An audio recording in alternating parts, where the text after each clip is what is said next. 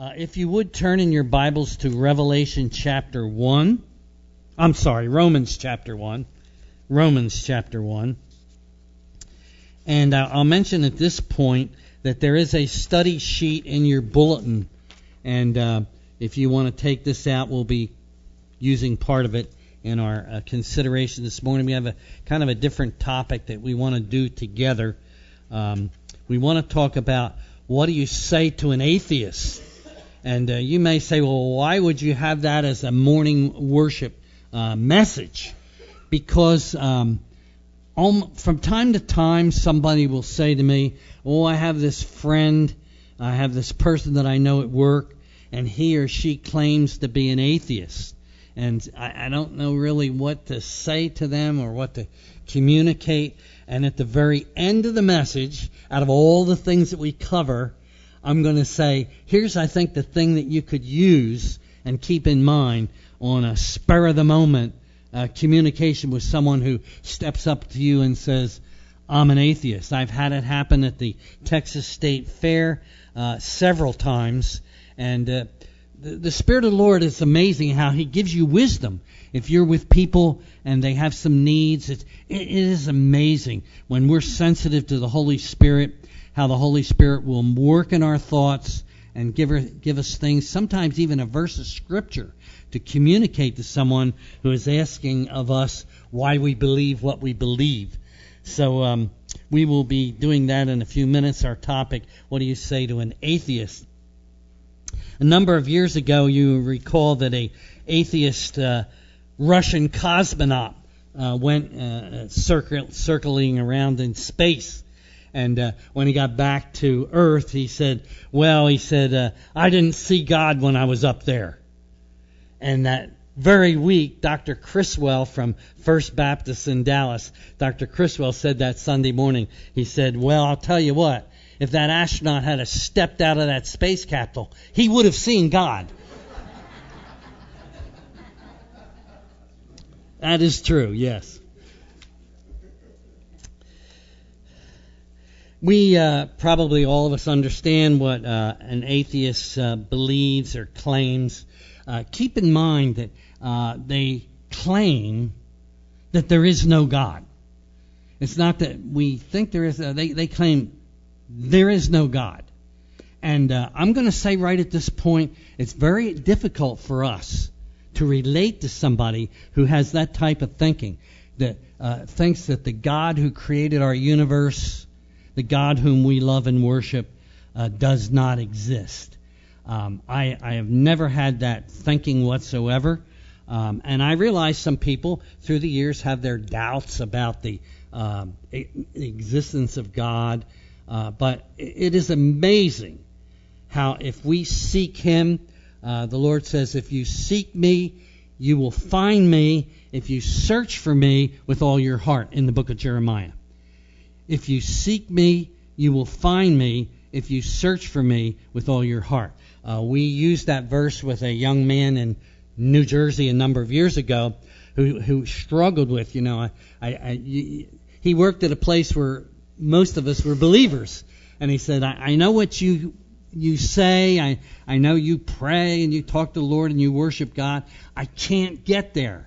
And so the pastor of my home church, he said, look, why don't you do this? Why don't you, and he didn't expect that it would happen the day he mentioned this, why don't you get on your knees and say, Lord, I've been told that you're there. Reveal yourself to me. I need to know you like these people do. And he did it right on the spot.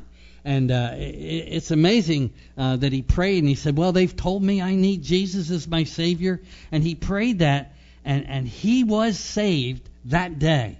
So again, it's amazing what the Lord will do when we pray and ask for wisdom to communicate spiritual truth to believers. Unbelievers as well as believers. Okay, Revelation 1:19. We're going to look at this verse right at this point. And by the way, on the top of your study sheet, it says 118 NLT, New Living Translation. Correct that to 119. I'd like to look at that verse with you. In the New King James, it reads this way: because what may be known of God is manifest in them, for God has shown it to them. That's Romans 1:19. On your study sheet, it says 1:18. And it has the translation from the New Living Translation. For the truth about God is known to them instinctively, for it is manifest in them. God has put this knowledge in their hearts. It's a beautiful verse.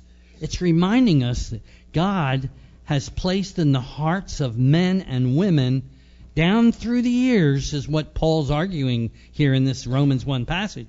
He has put a knowledge of himself into the hearts of human beings. He has. All over the world, there is what we call an inner sense that God exists. Now, if that is true, and it is, then there must be some type of resistance to the fact that God is there. And I'm going to talk about that in just a couple minutes. Why do people, well, let's ask the question. Why do many people not believe? If there's good evidence that God exists, why do people not believe? And this line of reasoning I took out of the Student Apologetic Bible, which I feel is very excellent. And this discussion was in there, and I'm just going to kind of go over it a little bit with you. Why is it that more people do not believe? Why is it that people do not believe in the existence of God? Okay, we're going to handle it this way. A number of years ago, the Surgeon General of the United States gave a clear warning. Smoking causes lung cancer, heart disease, emphysema, and may even complicate a pregnancy. Now that's tough words. I'm going to read it again. Smoking causes lung cancer, heart disease, emphysema, and may even complicate a pregnancy. Now these words are quite alarming when you stop to think about it. And those who understand health issues realize these truths. I've talked to people through the years who said, my doctor said, I had someone say this, tell me in New York, my doctor said, if you don't quit smoking, you will not see your daughter graduate from high school. And he quit. He did. That warning really touched him deeply. The evidence overwhelmingly proves that smoking does lead to various kinds of illnesses. In fact, even cigarette makers had to acknowledge this. They had to put certain things on the packs. Still, people choose to smoke. They treat these warnings like they're a hoax, or they're blinded to the fact that these things are true. And the reason? Because of an addiction to nicotine. Now, the evidence for God's existence is strong. I'm going to mention a couple. We'll go over some of them a little bit later. The cosmological argument, the first cause argument, is this: something cannot come from nothing. Naturalists say that our world came out of nothing. There was just a big bang, and then here it is, with all its complexity. Our world has to have been created, and therefore a creator must have originally caused its creation. There's the moral argument, the sense of right and wrong. Because human beings are mentally and morally unique, in contrast to all other forms of life, there must be a moral lawgiver. God must have placed within man our ability, our mental and moral capacities.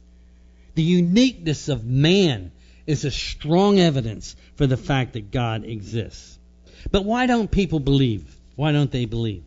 I think the thing that primarily comes to your mind in thinking would be the fact that With the heart, man believes unto righteousness. In other words, when we hear about who Jesus Christ is and the fact that He forgives of sin and gives us righteousness, that's a matter of the heart, and that's great. When you responded to the Lord, God worked in your heart. So then we would say that the basic cause of all unbelief is a problem of the heart. And Jeremiah 17:9 says this. Wow. It says, the heart is deceitful above all things and desperately wicked. Who can know it? I'll never forget in New York. I read that verse one Sunday morning. We talked about it. We were actually talking about what's necessary to come to Christ, how a person needs to see that they're lost and needs to see that Jesus Christ will save and will forgive all kinds of sin. Well, I read that verse, Jeremiah 17:9. The heart is deceitful above all things and desperately wicked. Who can know it? So we were talking about why people lean towards atheism, and it is a problem of the heart. The heart, when we're born with a heart that has the capacity to sin. In fact, our hearts are inclined towards sin unless God starts doing a work in our hearts. In fact, before coming to Christ, the Bible says we're dead in trespasses and sins. So this means that unbelief is our natural condition before we come to Christ. And belief in God Himself, you see, goes against the human heart and happens only when God makes us alive in Christ. So many people, again, struggle with their understanding of God, and some people really deny the existence of God. Why is this when there's quite a bit of evidence, as we'll see in just a moment before we come to the Lord's table? First of all, there's the ignorance of the evidence for God. Those 4 things that are on your study sheet this morning, a lot of people have never heard of them. They've never reasoned through the fact that, yes, God can exist, and here's why God can exist. They've never seen these 4 things. There's ignorance of the evidence that God exists. And 1 Peter 3:15 says, we as believers ought to be ready to give an answer to everyone who asks us the reason of the hope that's in us. We have some real answers for spiritual things. We have some real answers with regards to eternal life. And so we pray that God will use us to help others who may not know Christ as Savior. Secondly, what about those who have heard of the evidence but still do not believe? Why would that be true? Somebody hears of the evidence of Christ, but they still don't believe. Why would that be true? Well, sometimes because they think, well, what's God going to expect of me? He may expect a change in my life. And so they may resist a knowledge of the Lord. There are others who reject the Lord because, well, they see what other Christians have done in their lives. And they say, well, if that's a Christian, maybe I don't want to be a Christian. And we all understand we got to be careful in our walk before the Lord because God uses our lives as a testimony. People may reject God because, well, they've seen people who claim to know God, but maybe didn't live in the light of the fact that they have a relationship with God. Okay? Romans 1:19 says this, for the truth about God is known to them instinctively. It's shown to them. God has put this knowledge in their hearts. Important. There's an inner awareness of God that has been put in the hearts of people. Now, that doesn't mean that all people respond to this. Doesn't mean that all people want salvation in Jesus Christ. But it does mean the fact that a consciousness that there is God has been put in the hearts. An inner sense that God exists. Also, the evidence for God's existence is found both in Scripture and in nature. Genesis 1:1, and we love to, if you ever teach children and youth, you always want to use verses that remind them about the awesomeness of their God. Okay? And we often, teaching children and youth, say, now do you remember what Genesis 1:1 is? In the beginning, God created the heavens and the earth. And we want them to know that. We want them to know that verse so they, in their sleep, they may be saying Genesis 1:1. In the beginning, God created the heavens and the earth. Genesis 1:1 assumes the existence of God, and it tells us what He has done. There are proofs that have been given for the existence of God, and they are listed on your study sheet there. And we're going to just glance at them. So these arguments for the existence of God, they're called proofs or traditional proofs. I just want to look through them because we got to get back to Scripture and get to the Lord's table together. The cosmological argument considers the fact that every known thing in the universe has a cause. That's true. Every known thing in the universe has a cause, right? Good point. All right. Therefore, it reasons that the universe itself also must have a cause. And the cause for such a great universe, with all its complexity, can only be God. That's called the cosmological argument. The second one's called the teleological argument, and it's a subcategory of the cosmological argument. It focuses on the order and the design in the universe. The design and order in the universe gives evidence of an intelligent purpose. Teleo, from the teleological, means purpose. Since the universe appears to be designed with a purpose, there must be an intelligent and purposeful God who created it. If you have a wristwatch, a lot of people aren't wearing wristwatches now because they have these things. I can't get mine out. They don't wear wristwatches because they have these things. Okay? Well, even this thing didn't just come together, did it? Somebody designed, hardly. Somebody designed it. And that's true. Well, our awesome universe, with all its complexities and its beauties, was created by God. And that's the argument in that teleological argument. Okay? And number 3, just quickly, the moral argument deals with the man's sense of right and wrong and the need for justice. There must be a God who is the source of right and wrong, who will one day mete out justice to all people. Very true. I'm not going to do a reading on that. I had a reading for that. The fourth one is called the ontological argument. All cultures, primitive or advanced, have an awareness of God that even includes a system of worship. Many places where people don't know the true and living God have a sense that there's a creator.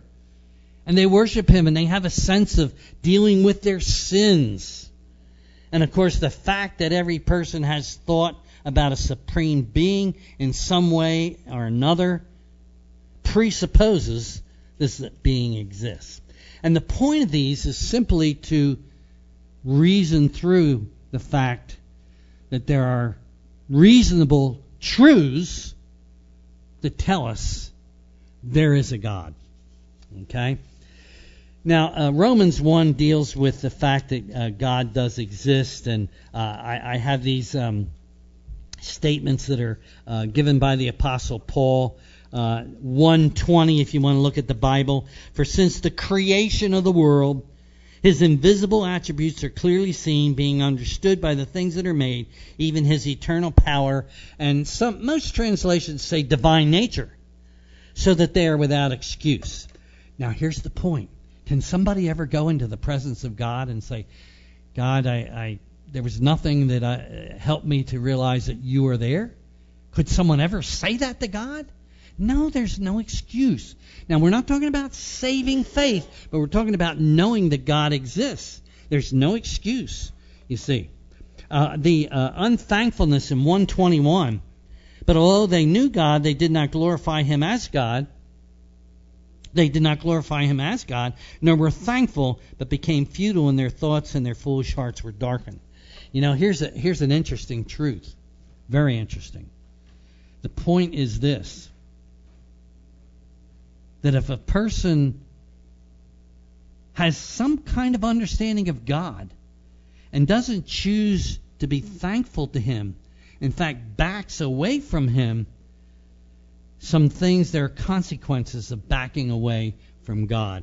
And the Scripture is very clear on that. In fact, there's the warning by the Apostle Paul with regards to idolatry. Instead of worshiping the true and living God, they worshiped, well, look at 23 with me, who changed the glory of God, incorruptible God, in the image made of man and birds and four-footed animals and creeping things. So what do we say to an atheist? What would you say to an atheist on the spur of the moment? I'll tell you what I've done. I've taken my wristwatch off. I've held up the watch. And I've said, just as an intricate, workable watch is made by a watchmaker, so the design of our world, which is intricate and workable, has an intelligent designer. And I believe that's a reasonable way to talk.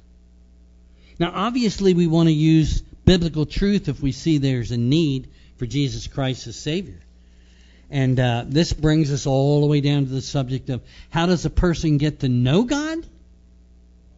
Through faith, through trust in what has been revealed about Him, specifically in His Word. We have to respond to Him. Saving faith is faith in the person of the Lord Jesus Christ as personal Savior. So if we want someone to be saved and go to heaven, they have to understand, we're coming to the table in just a couple minutes, that Jesus Christ left the glories of heaven, came down here, died on the cross, and paid for our sins on the cross. Now, 1 Corinthians 15 gives the gospel. It says, Christ died for our sins according to Scripture and was buried, and He rose again the third day. Now, please don't miss this. Really important. A person is not saved just because they say, well, I understand what you're saying about the gospel. Christ died, He was buried, and rose again. That in itself won't take a person to heaven. Please don't miss this.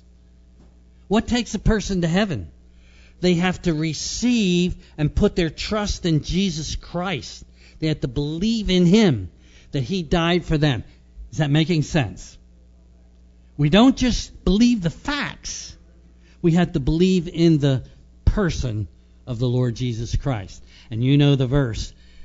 Believe on the Lord Jesus Christ and you shall be? Right. Saving faith. The Lord wants us not only to know our God and our Savior, and not only believe about Him and in Him, but He wants us to live in a way that others can see that we belong to Him. There's a book, and I'll just mention this and we'll prepare for the table. There's a book entitled A Christian Atheist. If you're interested in really saying, where am I with God? That's one of these kind of books. A Christian Atheist. When you believe in God but don't really know Him, God wants us to get to know Him. When you believe in God but you don't believe in prayer, that's a Christian Atheist. We don't want to be Christian atheists. It's amazing. God encourages us to walk by faith, to trust Him, to understand that He's there for us, and we can know Him and grow in our relationship with Him, grow in our knowledge of Him, and that's what we want to do. Of course, we don't come to the Lord, we don't come to God apart from Jesus Christ. Remember I mentioned, what is saving faith? Where you encourage someone not only to believe Christ died for your sins and was buried and rose again, but you encourage someone who may be an atheist and say, you know what we really need to do to understand God and have a relationship with God, you have to reach out and believe that Jesus Christ died on that cross for you personally. And you who know Christ as your Savior this morning, that's what you've done. And that's what we do when we come to the Lord's table. We thank God for the death of His Son for our sins. He gave His life for us. When we eat the bread, it reminds us He laid down His life for us. when we drink the fruit of the vine, we have that understanding that he died in a particular way and he shed his blood. His life was taken from him in order to pay the price for our sins, for which we're so thankful. Let's bow in prayer together.